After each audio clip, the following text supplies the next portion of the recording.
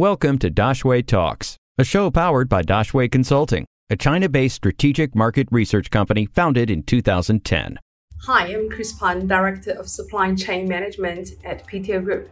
PTO Group provides international companies with operation and management support through the various stages of their China market entry and growth. The group's wide range of professional service include financial service, HR management, logistics, and supply chain. Over the past 20 years, PTO Group has facilitated over 300 market entry projects for international companies into China. What are the typical difficulties that foreign firms face when trying to manage logistics in China? Transparency, licensing? The classic issue with most companies entering the Chinese market, either for importing or exporting goods, is that they don't understand that China is vastly different from their home country and how logistics might work there. So their demands are not always relevant, or they don't realize they might need a custom-made service solution.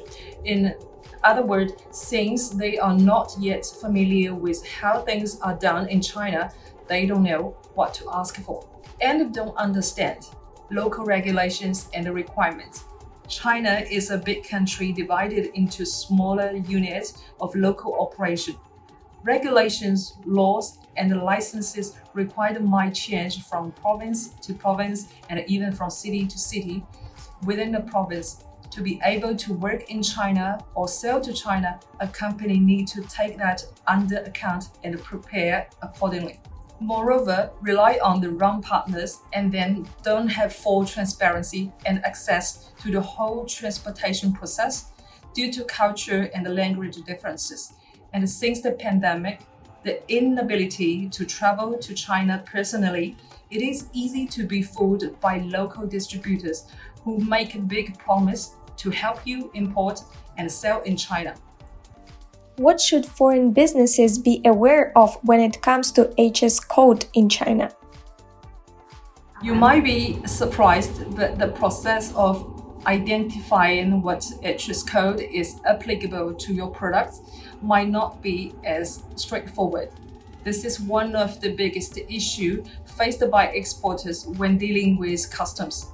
So it is important that you will be able to classify your products and specifying their functions and components with the correct HS code so that the customers know what regulations and certificates apply to your case. Usually, HS code consists of 6 digits, but the number of the digits differs between countries. In China, customs commodity HS code has been changed and now consists of 13 digits. The first 8 digits present the HS code. 9 to 10 digits present customs supervision requirement. 11 to 13 stands for inspection requirement for CIQ, China Entry Exit, Inspection and Quarantine Bureau. In terms of financial management of the logistics process, what should foreign businesses pay particular attention to in China? In China, tariff rates on imported goods are composed of most favored nation tariff rates, conventional tariff rates, special provincial tariff rates, general tariff rates, and the tariff quota duty rates, and others. Temporary tariff rates may apply to imported goods within a specific time limit. The most favored nation tariff rates can be applied for 3 groups. The first one, imported goods originated from members of the WTO that are subjected to the common application of the most favored nation clause. The second group is imported goods originated from country origin with which China has concluded a bilateral trade agreement granting them the status of most favored nation treatment. The third group is imported goods originated from the customs territory of the People's Republic of China. Companies trading with China need to understand there will be taxes on importing, but also on the actual sales, and these are separated. International companies importing to China can expect tax by China's customs, such as customs duty, import-related VAT, started from the 1st of April 2019. All products and commodities imported into China are charged 9% or 13% VAT.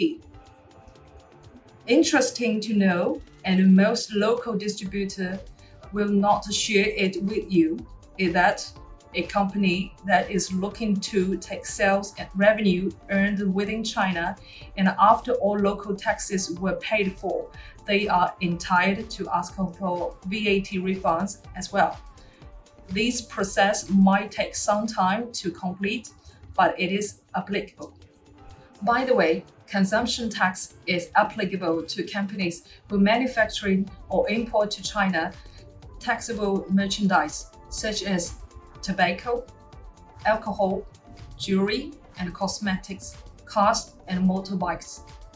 The consumption rate for taxable products brought into China is subject to change based on its type. The calculation of consumption tax is done either by ad valorem or quantity methods.